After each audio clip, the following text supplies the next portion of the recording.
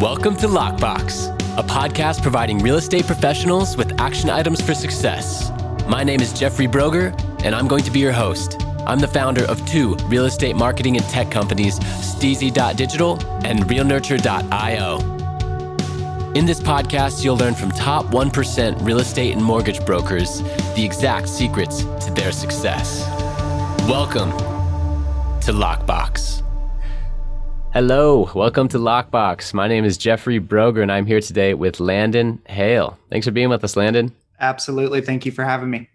Absolutely. Why don't you tell our listeners who you are and where you're from? Yeah, for sure. So I am from north of Dallas, very, very small town called Collinsville. The company that I own and operate is here in Denton. So that, of course, is still north of Dallas. I started in real estate in September of 2013 and was on a team initially and then worked myself after a year into being what we call independent or solo agent.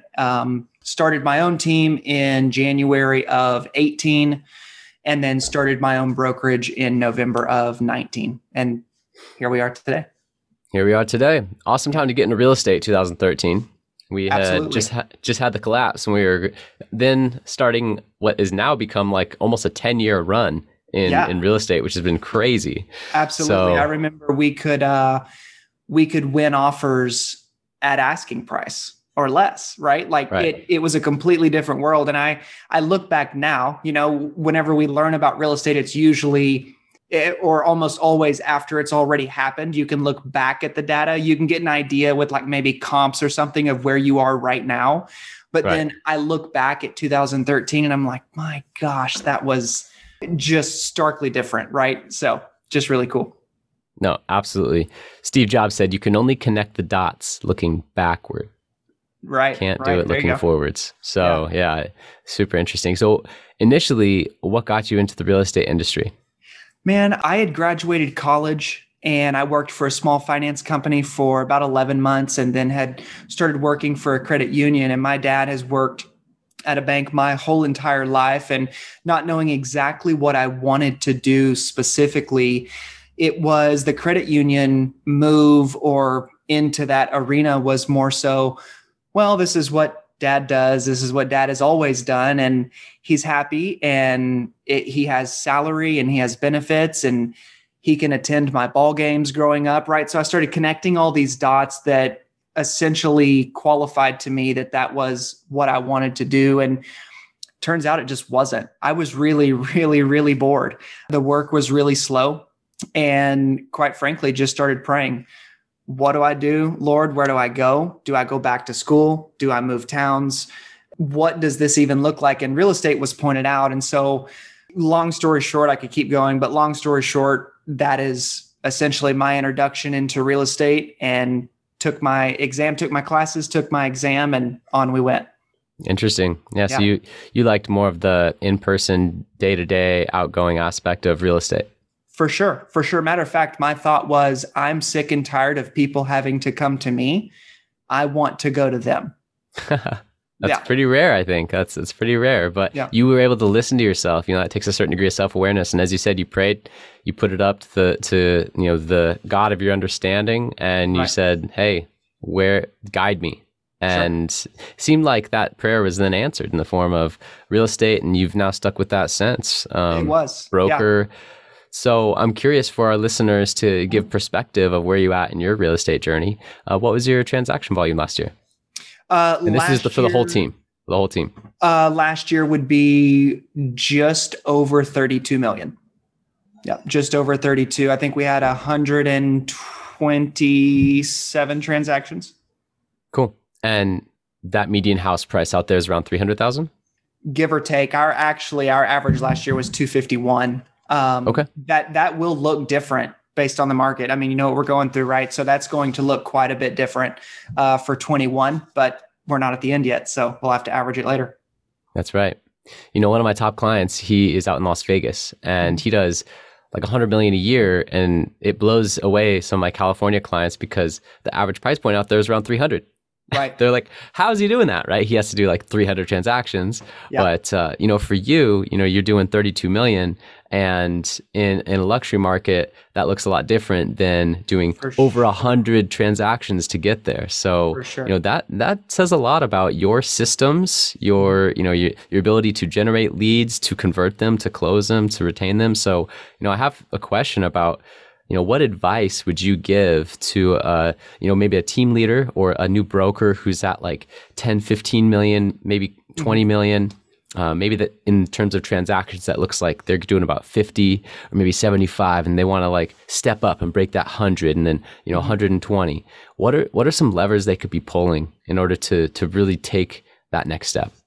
I believe it starts with consistency, right? Consistency, discipline, being resilient, right? Like that. I mean, in real estate, as you know, you're going to get knocked down. It's not a matter of if, but when.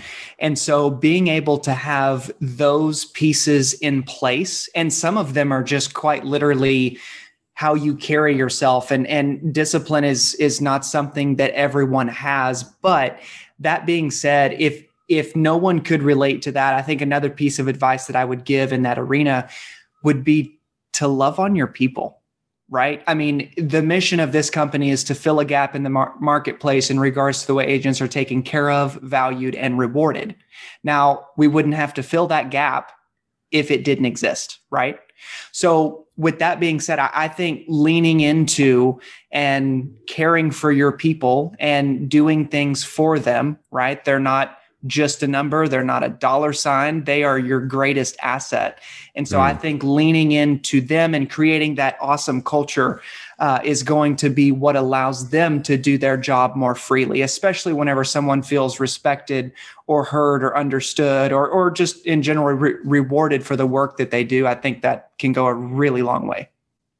I couldn't agree more. I think you are setting yourself up for a long and successful real estate career, because all of my top clients, literally 100% of them, care so much about their team and the people around them. And, it's no coincidence that they're top performers. Right. It's because the team around them begins to love and appreciate them so much as their leader that they'll now go to the end of the earth. They'll never think about leaving, right? They're not sweating among commission splits. They're just like happy to be there and be a part of, because the leader is pouring so much into them and cares so much about them. Great point, and so important. One of the tactics in early hiring is to hire slow and overpay. Because like, if you think about it, even like your first admin, a lot of real estate professionals early in their career will be like, I need, an assistant, an admin. What's the least amount of money I can pay someone so they won't leave? Right. And the flip side of that is like, what is the standard real estate admin paid in my market? And then going up like $5 an hour and putting a job posting out for that, and then vetting candidates based on that, because you get a whole different type of candidate, by the way. You can hold them accountable to such a different degree, and they're just going to be happier. So yeah, I'm a big proponent of that, of just leaning in, loving your people. Yep, absolutely. You're right. It all starts with that. Absolutely. It's relationships. It's a relationship business. Yep. And even the relationships with your team, probably more important. So you mentioned consistency, but I'm curious if that's going to be your answer to this next question. Sure. What is the single most important action that you've taken on a daily basis throughout your real estate career that has attributed most to your success? So like a single KPI, like the one thing? Yeah, lead generation, right? Now, I could take those two words, lead generation, and chase those forever and ever and ever and say, well, part of it is database care, and part of it is maybe a client party, and part of this is maybe note cards, and maybe I saw on Facebook that you were sick, and so I send you flowers, right? But overall, I believe, so if you were to remove lead generation, because I know a lot of agents hate that terminology and hate that word, it would be consistently caring for people in my circle or in my sphere or in my database. So consistently doing those things. And that the beauty of that is, like, someone may hear me say, okay, well, you're caring for your person, right? You're caring for your people. And they say, well, I can't do that. Good. I hope not. You're not me, right? Like you said, you're an agent. I'm an agent. I have several agents here, right? Like we all, because of the license we carry, we all can do the exact same job, but we cannot duplicate each other's humanity. So you and I could have the same database. And if it's your database, you're going to win far more than I ever will because I can't take care of them the way that you do. So what hope people hear is that the way you care for people is unique to yourself. Duplication of or duplicating how someone else cares for their database, although you can take similar ideas and tactics and stuff like that and implement it. It needs to be implemented in the way you would do it always. Nailed it. And I love the word lead generation. Yeah. I know that, it's very searched. I didn't know that some agents didn't really like that term, but if they don't, then another way to think about it is opportunity volume. Sure. There you go. Because if you have good systems in place, you're taking care of people, they're becoming raving fans, they're referring you to all their friends and family because they had an incredible experience. If you negotiated and got them, under asking on the buy side, if you got them, over list price on the sell side, if you're just blowing people's socks off because you're such an amazing agent in person, then what's stopping you from getting to that next level? It's opportunity volume. Oh, absolutely. You got to have more at-bats. Yeah. I see so many agents push back on being busy and, I don't know if I can take on any more. I'm like, hire someone, take on more, Yeah. No, I say that, tongue in cheek because a podcast a couple of them ago with Pete Middleton, top broker and friend in La Jolla, he said, busy is something to hide behind. You should be scheduled, not busy. There you go. Yeah. And so to your point, I didn't mean to take you off track there. The point was, if you're busy, hire someone, right? Sure. Yeah. And then you can scale up your team. Absolutely. Yep. Yeah. Scale is huge. So I like how you talked about, the single most important action you've done is lead generation. Gary Keller certainly agrees. In his book, Millionaire Real Estate Agent, he talks about first you're a lead generator, right? Right. And then you're a listing agent. Like that's like the 1 and 2. Like, so, if you focus on those two things, you'll definitely be successful. So I'm curious, what percentage of your referral business or what percentage of your business is referral to new business? And then I have some follow-up questions. Yeah. So referral to new business is probably going to be north of 50%. And there are a couple of different ways to look at that, or at least break down that data, because one could say, okay, well, our agents are doing 70% referral and the rest is, paid leads or ads or whatever. And then we can go down to the company level and we could say, okay, the agents that we are acquiring or hiring or bringing in, whatever you want to look at it, however you want to look at it, the referral percentage goes quite a ways down, right? We're mostly new. And that's by doing some of the things we're doing. We're actually not spending any money. It's attending real estate schools, like spoiler alert, right? That's literally what we're doing. So we are primarily new agents. We're equipped to, play in that arena. But yeah, that's what that dynamic would look like. Interesting. Okay. Yeah. And with that being said, first I want to focus on referrals and then I want to talk about lead generation. So sure. On the referral side, what systems do you have in place to generate more referrals? You're saying the agents on your team, 70% of their business is referral approximately, and that 50% or more of your overall volume was referral based. So it's huge. Yeah. So, what systems do you have in place to generate more referrals? Yeah. So that would be, and it really stems from, I could talk about a lot of different things. I'll be brief, but like it could stem from being authentic, right? Being true to who you are. Like who I am is literally head to toe right now. I wear a hat every single day of my life. Only do my hair if I have to go to a wedding or something, but I wear a hat every day.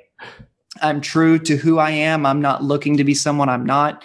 I am bold, right? But reserved in and at other times. And so with that being said, it's just ultimately being able to be authentic with and towards your database, but making sure that whenever you call, it's with purpose, but specifically to provide value, because the thought of, hey, how are you? Good. Oh, well, cool. I was just checking in. How are things going? Like, get to the point. What are you selling me? Like, I have so much appreciation and respect for the telemarketers that will call me And if it doesn't say spam or telemarketer, I'm usually guilty of answering.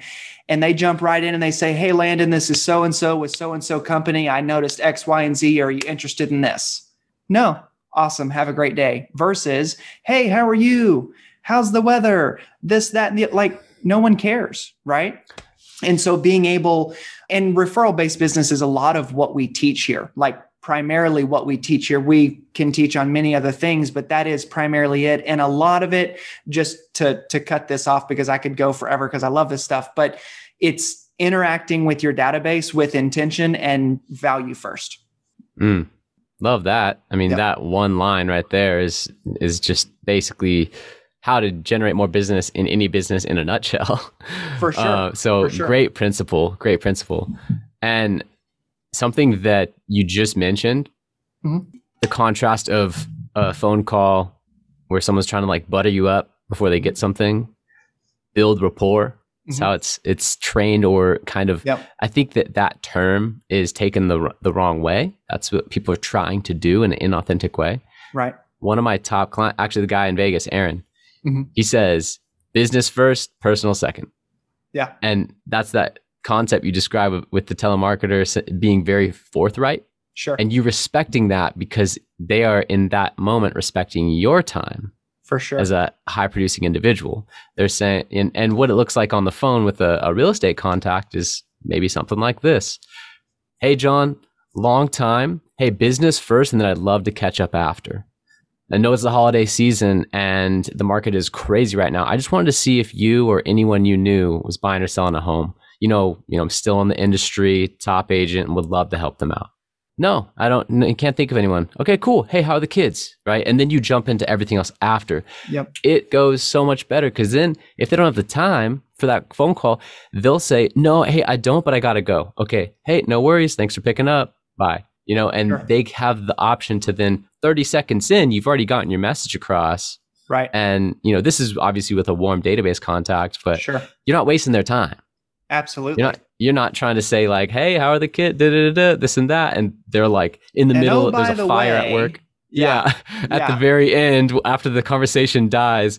And by the way, the real reason for my call, one thing that I am teaching our agents to do that I believe works really, really well, as they say, people don't hate to be sold to, they hate to be sold to poorly, right? And so I believe, I call it calling their shot, right? So if I call someone in my database, or if I'm new into real estate, which is a lot of what we're coaching and training on, if I'm new into real estate and we're telling our agents to make that introductory call and introduce yourself with what you're doing, et cetera, we usually will start that with maybe a letter, right? With the value they provide, et cetera, but it gives a reason for another touch. But when they pick up the phone, hey, so-and-so, this is so-and-so with Post Oak Realty. Just wanted to touch base. Did you get my letter? Yes, I did. No, I didn't. Now the conversation is the same. Perfect. Hey, I just wanted to call and reinforce that I do want to do business with you, but I understand that might not be right now.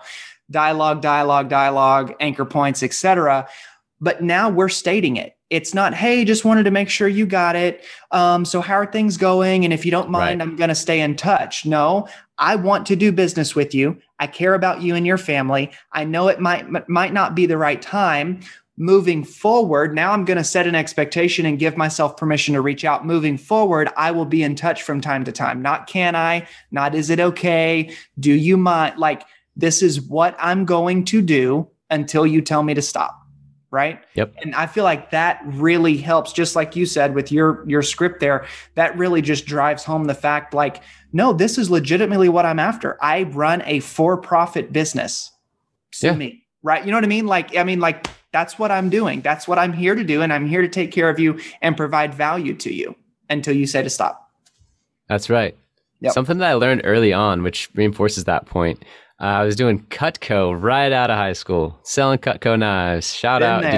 Did you as well? I did. And that was my first summer back from college. So like nice fall, spring, and then back that summer. And I did that. Nice. So in the referral script, they have an incredible referral script. And I remember saying it and feeling all awkward. and, raising my hand to the sales trainer and saying, this feels weird. We're asking for 10 to 15 names, even if they don't buy the product. Like, they just said no to me, and I'm going to ask them for 10 or 15 names. And he pulled out, opened a drawer behind the desk, pulled out a yellow legal pad, and just full of 15 names, and flipped it, 15 names, flipped it, 15 names, flipped it.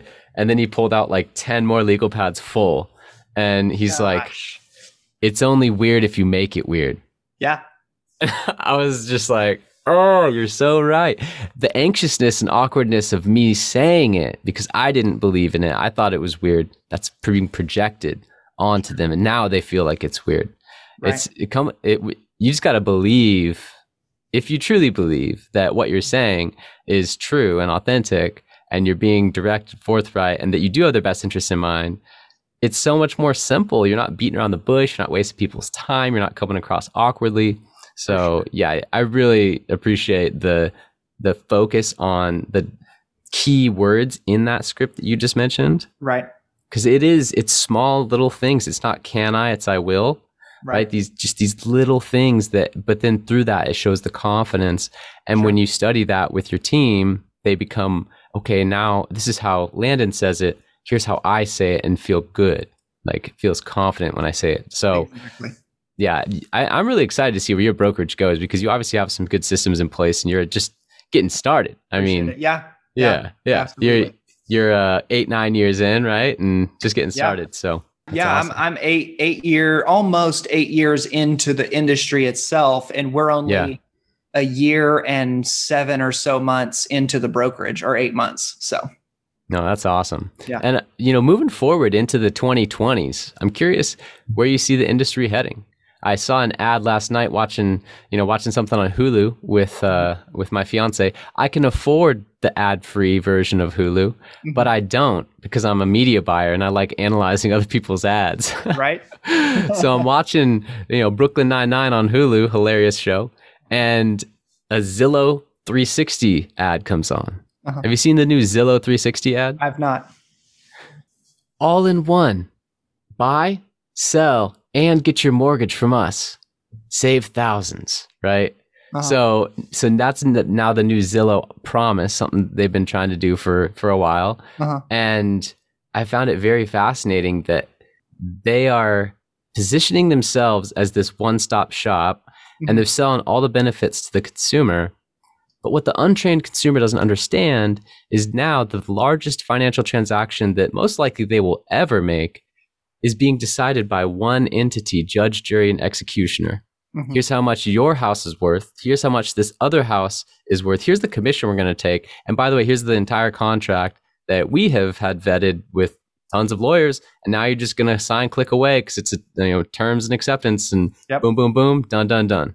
Yep. Like, you're going to have no one representing you, because we're actually just one entity that's in the purpose of making money. For sure. So I found it, knowing what I know, a very, very interesting ad. Like, ooh, tons of consumers are going to see that and think, oh gosh, I'm saving so much money. I'm cutting out the real estate agent's commission, I'm going direct. But what they're not understanding is that the Zillow fees are actually many times in excess of a 6% commission. They could be 10% of the total sale price. So I say that as a long preface to the question, where do you think the industry is heading? Next 5-10 years, like, what is the real estate transaction going to look like?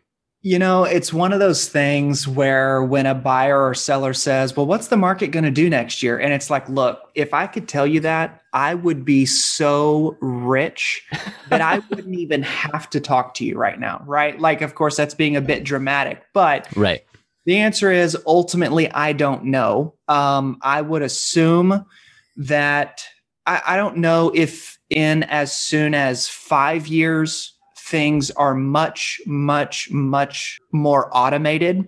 But I believe that lower end, which we're even working ourselves out of here in North Texas, but the lower end transactions, let's call it under 250 or under maybe 300 in some of these areas here. I could see potentially those starting to be squeezed into a spot of automation, or no more agents. I don't think that's 5 years from now. And I could be very wrong, and I'm fine being wrong, but I don't think that that's 5 years from now. 10 years from now, maybe so.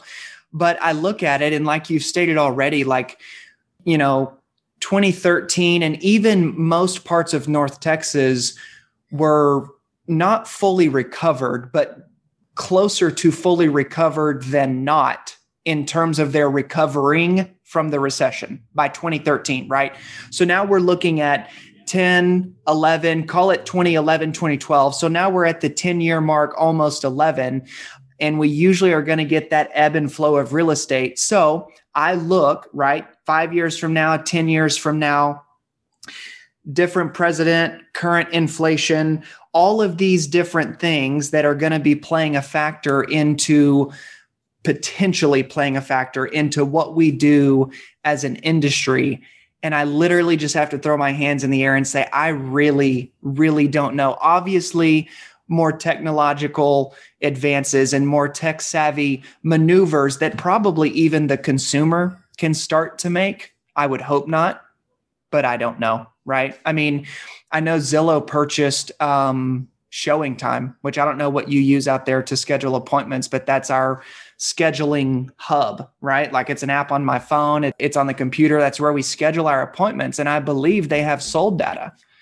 Well, and Zillow's had our sold data for longer than that anyway, but if they don't and it's in there, they do now, right. And that's one thing that allows the agent to set themselves apart from the consumer primarily, but even these other big tech companies that, can play a really large role in that transaction. So I think it will look different, drastically different in 5, probably not starting to knock on the door of, wow, the landscape is changing in 7 to 10, probably so. I was actually talking about this with someone earlier today. So it's funny you bring it up, but yeah, I think that is what it could be. I quite literally have no idea, but I think that's what it could look like. Well, it's a very honest answer saying, at the end of the day, no one has a crystal ball. And if I did, I'd be very rich. Sure. But I look at it as a bell curve. And this is an analogy I actually have not mentioned on this podcast before, even though I've asked that question a lot. I studied consumer behavior marketing in college, and it's one of my favorite classes. They talked about how these major conglomerates, these huge mega corporations that have multiple multi-billion-dollar brands underneath them, will create brands to sell to different segments of the market because they understand this innately. There is a type of person. If you look at the statistical analysis of the whole United States, if we just talk about beer, there is a segment of the market that will only buy the cheapest beer possible. They will buy Busch, Keystone Light, like all those super cheap beers.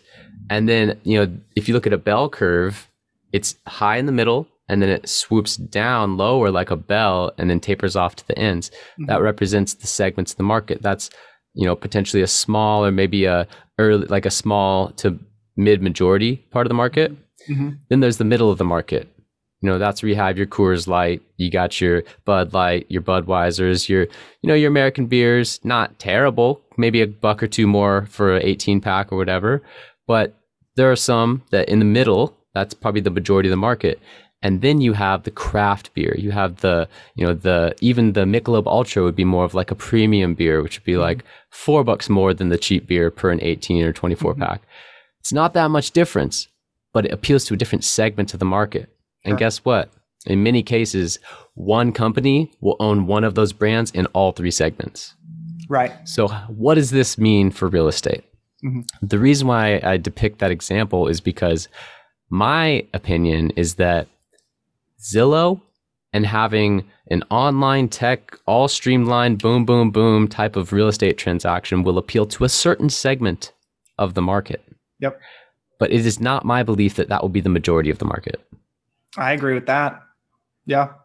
So I come from a much more abundant type of mindset than a lot of agents that are like, oh, Zillow, the robots are here. Like they're coming to kill us, at the end of the day. Go ahead. Sorry. Well, I was just going to say briefly, sorry to interrupt you. I was at a brokerage previous, and it was just bash Zillow, bash Zillow, bash Zillow. And I'm like, yo, I spent $16K on Zillow this year and made 90. Like, I'm fine with it. And that was just one area. That was years ago, but that was just one area that I was spending money for the business. And that was the return, right? Mm-hmm. And so like, oh yeah, they're taking our data that we give them and turning around and selling it to us. They're bad. Well, you're choosing to buy it. You could choose not to. Like, it's that simple, right? But I mean, I agree exactly with what you just said. It's like Google. I mean, they own YouTube. No, I mean, don't they? Yep. And there are people, and I've actually kind of shifted from let me Google it to let me YouTube it, right? And so those segments of the market, and I'm really big into archery. There's a company that owns, I forget how many brands in the industry. And it's like, well, who really cares? Like, those two products are way more than I would ever spend on, or I would ever spend money on. And I use this one and love it, and it's fine. You know, so it's not like the domination of that section of the hunting industry is a bad thing because one company owns all three. Like, who gives a rip? I'm just going to use whatever I want to use. And a lot of people will lean into the relational. And I think that's a lot of how we condition people too, right? Not that we're manipulating people or smoke and mirrors, but they say, or it's been said, we teach people how to treat us. And whenever we treat people relationally over transactionally, I believe that reciprocates referrals and repeat business for people that are in it, not just for the relationship, but will lean into the relationship to do their business, which would kind of mirror what you were saying about it being not the majority, but the minority, Yep. Yeah, I agree. The relational aspect of real estate, we've already said twice, and this is a relationship business, and attempting to duplicate that at scale through one company where a single transaction flows through like 15 different representatives, just for the sales side, and no one knows what's really going on in that account. It's just not the same experience. And I know, especially in the luxury area, they do not want that. They want confidentiality, service. They're willing to pay a fee and not even negotiate it because they know they don't want to deal with it. Their time is very valuable, and they want a seasoned professional that knows them and understands them to take care of it. So, with that being said, I think we're on the same page, and, great points made on both sides. Sure. I want to switch now to lead generation. Okay. We've talked about referrals. We've hinted at lead generation. You've mentioned a lot of different things throughout the podcast. So I'm curious, what has been your number one most profitable lead generation source other than referrals? Can't be referrals. See, and I have pondered this question, and I guess most profitable. Ooh, no, I do know it. All right, I know it. Okay, so we put together, I was going to say online leads, but the return was the same, but the input was drastically different. So we put together a teacher, like a school teacher buyer and seller program. And I have a really good relationship with a principal and superintendent here in the town. Nice. And he was able to kind of honestly go before us and call the other schools in town, and there are several, but call the other schools and say, hey, you need to let these folks in to speak at your monthly meeting, right? Teachers, maybe it's not all the same, but here they have, I guess, monthly meetings. And so we were able to go and provide, depending on what time of day, breakfast or lunch or whatever, a snack, and essentially roll out this program. And there were certain incentives that we gave and certain reductions or even additions, right? Depending on the service that we provided or that they preferred to choose from. And that we spent right around $6,000 for all the schools combined, all of the printing, the promotional items, those things that we were giving away or gifting away, even the credits at closing up to like, I think $500, but even still, like all of that included was around 6,000. And we made just under 100,000 on it. And that entire campaign, even though it feathered out throughout the year because not everyone bought at the same time, that was run from like January to March or even mid-February. Like we just really just kind of filtered through them quickly. We had one or two a week for just a few weeks, it felt like. And then, gathered a ton of information. People go in the database, you start your follow-up process, et cetera, et cetera.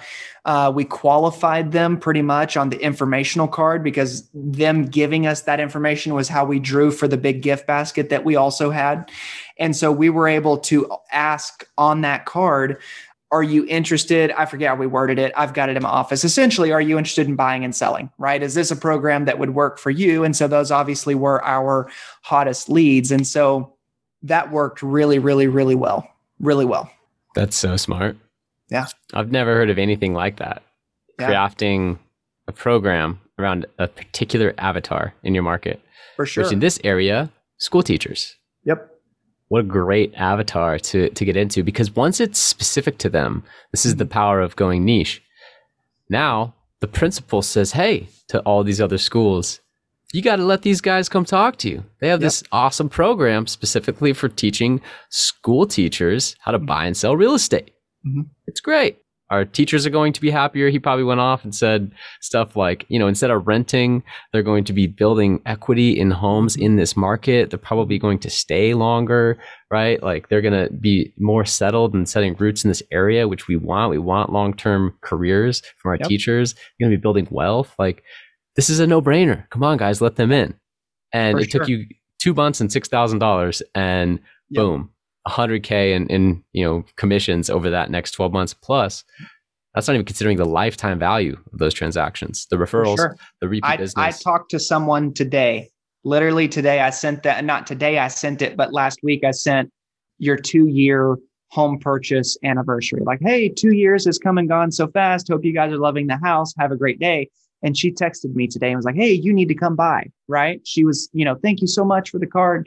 But it's stuff like that, like you said, like the runway is really long for stuff like that. And I would say, even with the return we had, I don't think for a moment we maximized that to its fullest potential. But look at this. You can do it with anything.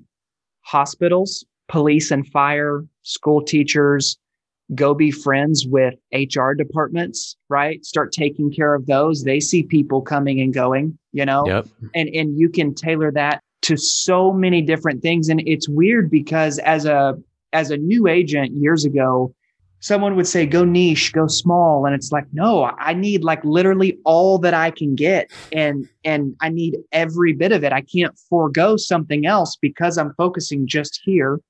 Right. And now in terms of building business, I look at it now and I'm like, golly, going small and niche, like that is the only way to go. You can do it another way. Sure, that's fine. But like for us, it's like, no, it's this one lane, this one concept that we keep expanding on or chasing. Right. And so it's just funny how that mindset shifts over time. Oh, absolutely. And that's something that I realized with my marketing agency. In the beginning, I was doing everything for everyone. And that meant that I was marketing to no one.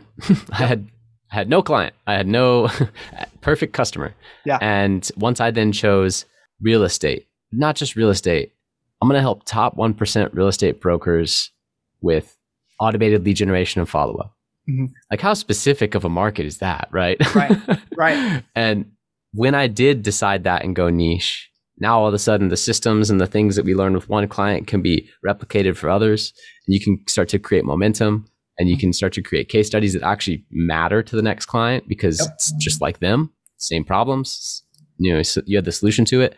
So it's so interesting how the power of going niche has just unlocked my ability to scale my agency. It's unlocked your ability to scale your brokerage. And it is such a powerful concept. Just understanding, I think that the fallacy there, when you're new into any market and you think like, I need so much to survive, you're not understanding how big the market is. For sure. To where, for example, my ultimate goal with my info product business, which is realnurture.io, that's where I templatized all of the lead generation and follow-up systems from my successful agency and put them online for e-learning. Mm-hmm. My goal with that is to scale it to 1% market penetration for the US and Canada, which would be 15,000 agents. Wow. 1% market penetration. Wow. I mean, initially thinking like, oh gosh, like every real estate agent, I want this to be a household name. It's like, I don't even need that to be a reality to have such a massive impact. 1% market penetration would be 15,000 agents on, learning from the system and being empowered with this technology that we've put out there. That'd be game changing. And that would be a big fulfillment piece for me. Like I would feel like I impacted, the real estate community in a positive way. For so, sure. Yeah, just understanding that like niche, you don't have to be broke going niche like that. In fact, it's the opposite. Like, oh yeah, really. Absolutely. And it's funny you bring that up because as we are growing aggressively and expanding and putting these new pieces in place, the thought is, how do we get to X amount of agents? How do we serve this many people? How do we help these many businesses? And it was becoming daunting to think that we would need to get to something just astronomically huge. And then you step back from it for just a little bit. Just like you said, 1% is 15,000, right? We're at 111. I would love to grow to 1,500, right? 1,000, cool. 1,500 agents. Like Texas is huge. And there are several major cities: Houston, El Paso, San Antonio, Dallas, which we're here, and then Austin, right? Like a bunch of major markets that we could pull that off in, or we could expand and go to Oklahoma. But then I get back to what you just said. Like, no, there's a ton of business like right out the door, like it's literally right here. And so it's crazy whenever you focus in on that and realize exactly what that is, what it actually is, right? Like it could be huge. So. No, 100%. I'm curious how you leverage digital marketing to gain, list exposure to your listings and generate new leads. You almost said that online leads were your most profitable lead generation source before the really unique campaign with the teachers came up. Yeah. So, I'm big into Facebook advertising, Google PPC, having really good conversion systems in place so that those leads aren't just generated and then called back 3 days later. What happens in that first 5 minutes? What happens in the first day? What happens in the first 7 days, right? Yep. Like, I'm really big on that. So I'm curious how you leverage digital marketing to, either promote listings or gain new leads. Yep. So we are leveraging Facebook, social media in general, right? And we're kind of twofold. It's to the consumer and it's to the agent, right? And right now, to be just completely forward and honest, black and white, a lot of our intentional marketing efforts are to the agents, right? As opposed to we're going to, like if you're looking from one company to another, or even agent to agent, right? Choose your random agents and kind of pit them against each other. Just looking at it that way, instead of saying, we're going to sell more houses, we're going to do this, we're going to take market share, and et cetera, et cetera, et cetera. Silly cliche, ultimately don't care, right? What we're doing is we are focusing on our agents and making sure that as a company, we are, even if it's incrementally better each and every day. Maybe it's the way that we serve them. Maybe it's the way that we keep them informed about X, Y, and Z. Maybe it's the way we send a link that makes scheduling easy, or anything that makes the agent's life easier because they're here, or their life is better because they're here. I believe those other things will take care of themselves over time. So quite frankly, in terms of let's market for listings and let's market for buyers to turn around and send to agents, that is just not a huge focus. So it's not that we do it poorly, it's that we don't focus a lot on that, right? So a lot of it is built towards the agent themselves. Interesting. Yep. Yeah. So making the lives of the agents on your team easier. For sure. Being there. Yep. Yeah. Okay. Because agents make this career so much harder than it has to be. So giving them tools and gadgets and resources and all these things that are only going to complicate. It's not that we give nothing, we give a lot, but what we give is a very simplistic approach or at least one, not that's watered down, or not that we're assuming that everyone is stupid and needs just the simplest version, but just ensuring that what they receive is digestible, understandable, like bite-sized pieces that make their life as an agent simple. Got it. Yep. That makes sense. And then they kind of take care of that digital aspect because now they're not bogged down, confused. They can go promote it in tons of Facebook groups and work their sphere and get things done. Absolutely. Interesting. Okay. And I'm curious if you have anything that you do for your clients that nobody else in the industry does, that you know of. And you've mentioned some unique things, but I'm curious if anything comes to mind when I ask that question. Yeah, I really don't know what that would be, but what I do know, because I could throw out we have good client parties, right? Well, that's been done before. And the other thing I'm going to mention has been done before too, but I take really good care of my top referrers, not preferrers, sorry. Mm-hmm. But the people that refer the most, they have special care. I sent to the Gaylord Hotel, I sent some individuals on just a one night stay down there in one of their nicest suites. And, it was a couple $100, but in the grand scheme of things, what they had referred me was probably $30,000 worth of income over the years. So saying, hey, let me go spend $400 for you to go have a night free from the kids and to just go and be by yourselves, right? In a nice fancy hotel. That was one of the ways, that's the only one I'll share, but that was one of the ways that I feel like was unique, is it singled them out and was just very much a huge thank you to your dedication to me and the business that I'm building. That makes sense. And once again, that's a strategy that's right in line with some of my top producer clients. So I'm excited to see where you grow your brokerage to. Aaron, for example, has A, B, and C clients, mm-hmm. and then he has his A+. Mm-hmm. The A+ are ones that not only bought or sold, but they also referred. Mm-hmm. The moment that someone refers, now they're an A+, because that is a relationship that you want to covet. Absolutely. And nurture and build. Yep. And he treats them with amazing respect and showers them with gifts, invites them to epic client appreciation parties. He's constantly keeping in touch with them, giving away things, checking on the kids. Just like he's the only one that calls the A+, Sure. And that one concept, it's one of his big principles is look at your database and call through them and ask one simple question. Yep. Would you refer me or use me as your real estate professional if you haven't done a transaction with them? Mm-hmm. And if they say no, cool, good to know. Not going to spend marketing dollars on you. We can still be friends, but I'm not going to send you campaigns and cookies and mailers. And if they say, yeah, of course, boom, they go into this pile. And that would be more like segmenting in the beginning. Mm-hmm. But then even after the transaction, the conversation goes a little differently, but similar concept.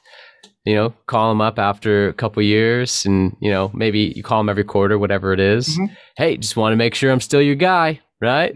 Yep. You know anyone that's buying or selling a house? No? All right, cool. But I'm your guy, right? And get them to say yes. Okay, yep. Cool. Just want to make sure, right? Yep. And just those fun touches, again, business first, making sure that they know your intent and that they can feel that, it's coming from a good place, but that it's clear. It's look, I want you to refer people to me. Yeah. You understand that? Okay, cool. Now we can move forward. Absolutely. Yeah. The power of that. It's so simple, but you depicted it in one of your early scripts where the agents just kind of beat around the bush. Oh, okay. Well, I'll stay in touch and, okay, have a good day. Uh-huh. Right. It's no, this is what I'm here for. Yeah. That's not the same conversation. Yeah. No, for sure. So, with that being said, we've covered a lot. And I do want to ask you another question about, beliefs, behaviors, and habits, because I really think that is really what it boils down to when it comes to success and consistency over time. So in the last 5 years, what new belief, behavior, or habit has most influenced or impacted your life? That is a great question. I'm going to go with reading more often. I try to read every day.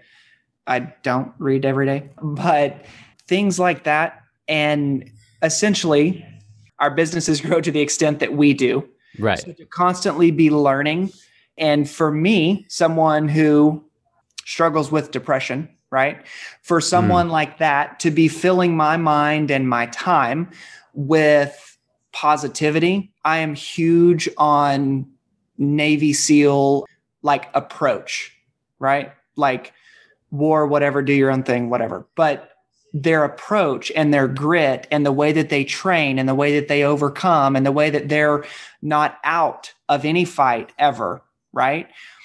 Real estate, I mean, in the same or kind of are one and the same. And obviously not literally because we're not getting shot at, but it can, I mean, I think, and I've contemplated keeping a calendar of days where I feel like today was a win or a loss just to see where I wind up after about 90 days and look at the calendar that tells me that I mentally thought today was a win or loss. And then to look at the business and say, what was that actual story? Right. And I've not done that yet. I've just recently started thinking about doing that.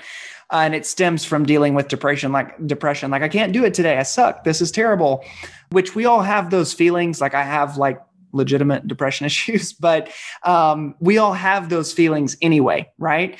But just reading or podcasts, things that one could say are motivational, but things that deliver to me or I gain a sense of ability to overcome. Right. Those things I believe in the last 5 years have really, really helped in my career. We have 2 kids, so the ability to overcome needs to be very high, right? So, it's stuff like that I just feel like really in the last, like you said, 5 years have really started to shape not necessarily who I am, but kind of how I operate, right? I even, whenever I go to the gym often, I make sure that the gym has at least a little bit of suck to it. It's not, let's go have fun and just kind of lift a few weights. Like I want to make sure that if I'm in there working out or training or trying to be better at something, I want it to hurt a little bit because I know work at times is going to hurt. And I want to make sure that whenever I'm feeling and sensing that pain, I know what it's like to overcome or to get up out of that situation. Sounds weird. Maybe that's weird for you or for whoever's listening. But like for me, I thrive on those type of environments, or at least maybe it's the mindset or mentality of always being able to overcome. Yeah, powerful. And I would agree. I think that in the last 5 years, my mindset work's been the most beneficial thing that I've done. My fiance always kind of laughs when she walks downstairs. I woke up at 5:30, went to CrossFit, worked out at 6. Yep. I, got back at 7:15, nourished my body with like all the cutting edge supplements and all the stuff that just like I'm a biohacker. So like human optimized, just amazing, like best in world nutrition, just in my body. Yeah. And listening to motivational, just whether it's like Jim Rohn or, a different motivational video that day, just blasting it in the kitchen. And then she's like just woken up, showered, and is coming down to go to work on her way out and just like laughs because it's like the motivational stuff and I'm all pumped up. It's like, great. Here's my fiance, the machine. Yeah. And then she just like walks out. She's like happy. She just like wakes up happy. And I'm like, that's not me. Like, like I need to do a lot of work to like then get to that point where I'm super optimistic and able to overcome things. For sure. So yeah, I feel that is critical. And thank you for also being vulnerable and mentioning the aspect of depression. Sure. That in and of itself is going to help. I don't know how many listeners out there that, whether it's been, clinically diagnosed or maybe they just think they have it, or even just negative mindset habits. Yep. I mean, that's a powerful thing to be able to admit and then say, and here's some habits that got me out of it. Sure. Positive self-talk, motivation, movement. I was going to ask you if fitness or that type of like physical activity was in your routine as well, because I know that's tied as a cure to depression and a way to ward it off as well. So for sure. Yeah, it is. Yeah, no, that's awesome. And thank you so much for sharing that. Really appreciate it. You bet. Absolutely. Yeah, so we've covered a lot. I am curious if there is a question that I should have asked you or anything that you'd like to elaborate on from earlier. Man, I honestly feel like we covered it. I mean, and I appreciated your questions. I thought they were great. Some of them really made me think, so I'm good. I feel like we covered it. I feel like we're good. Awesome. Yeah. Well, Landon Hale, everyone, how can they contact you? You can reach me on social media, Facebook, Instagram. Be happy to give you my cell phone if you want that too. Email, right? Like all these different things. But no, social media, LinkedIn, I'm on there as well. So awesome. Landon Hale, broker out in Texas, and very excited to see where you grow this business to, because you have all the right habits in place, and very curious to, grateful to have you in my network now, and very curious to see where you grow things. So you're on a great path. So thank you for being a guest. Absolutely. Thank you for having me. I appreciate it. Absolutely. Thank you for listening. If you want to accomplish your real estate goals, then I highly suggest downloading my free Ultimate Real Estate Goal Setting Framework. The link is in the description of the show, and it will help you break down your annual income goal into the amount of phone calls, appointments, or open houses you need in order to achieve that goal. Thank you so much, and we'll see you next time.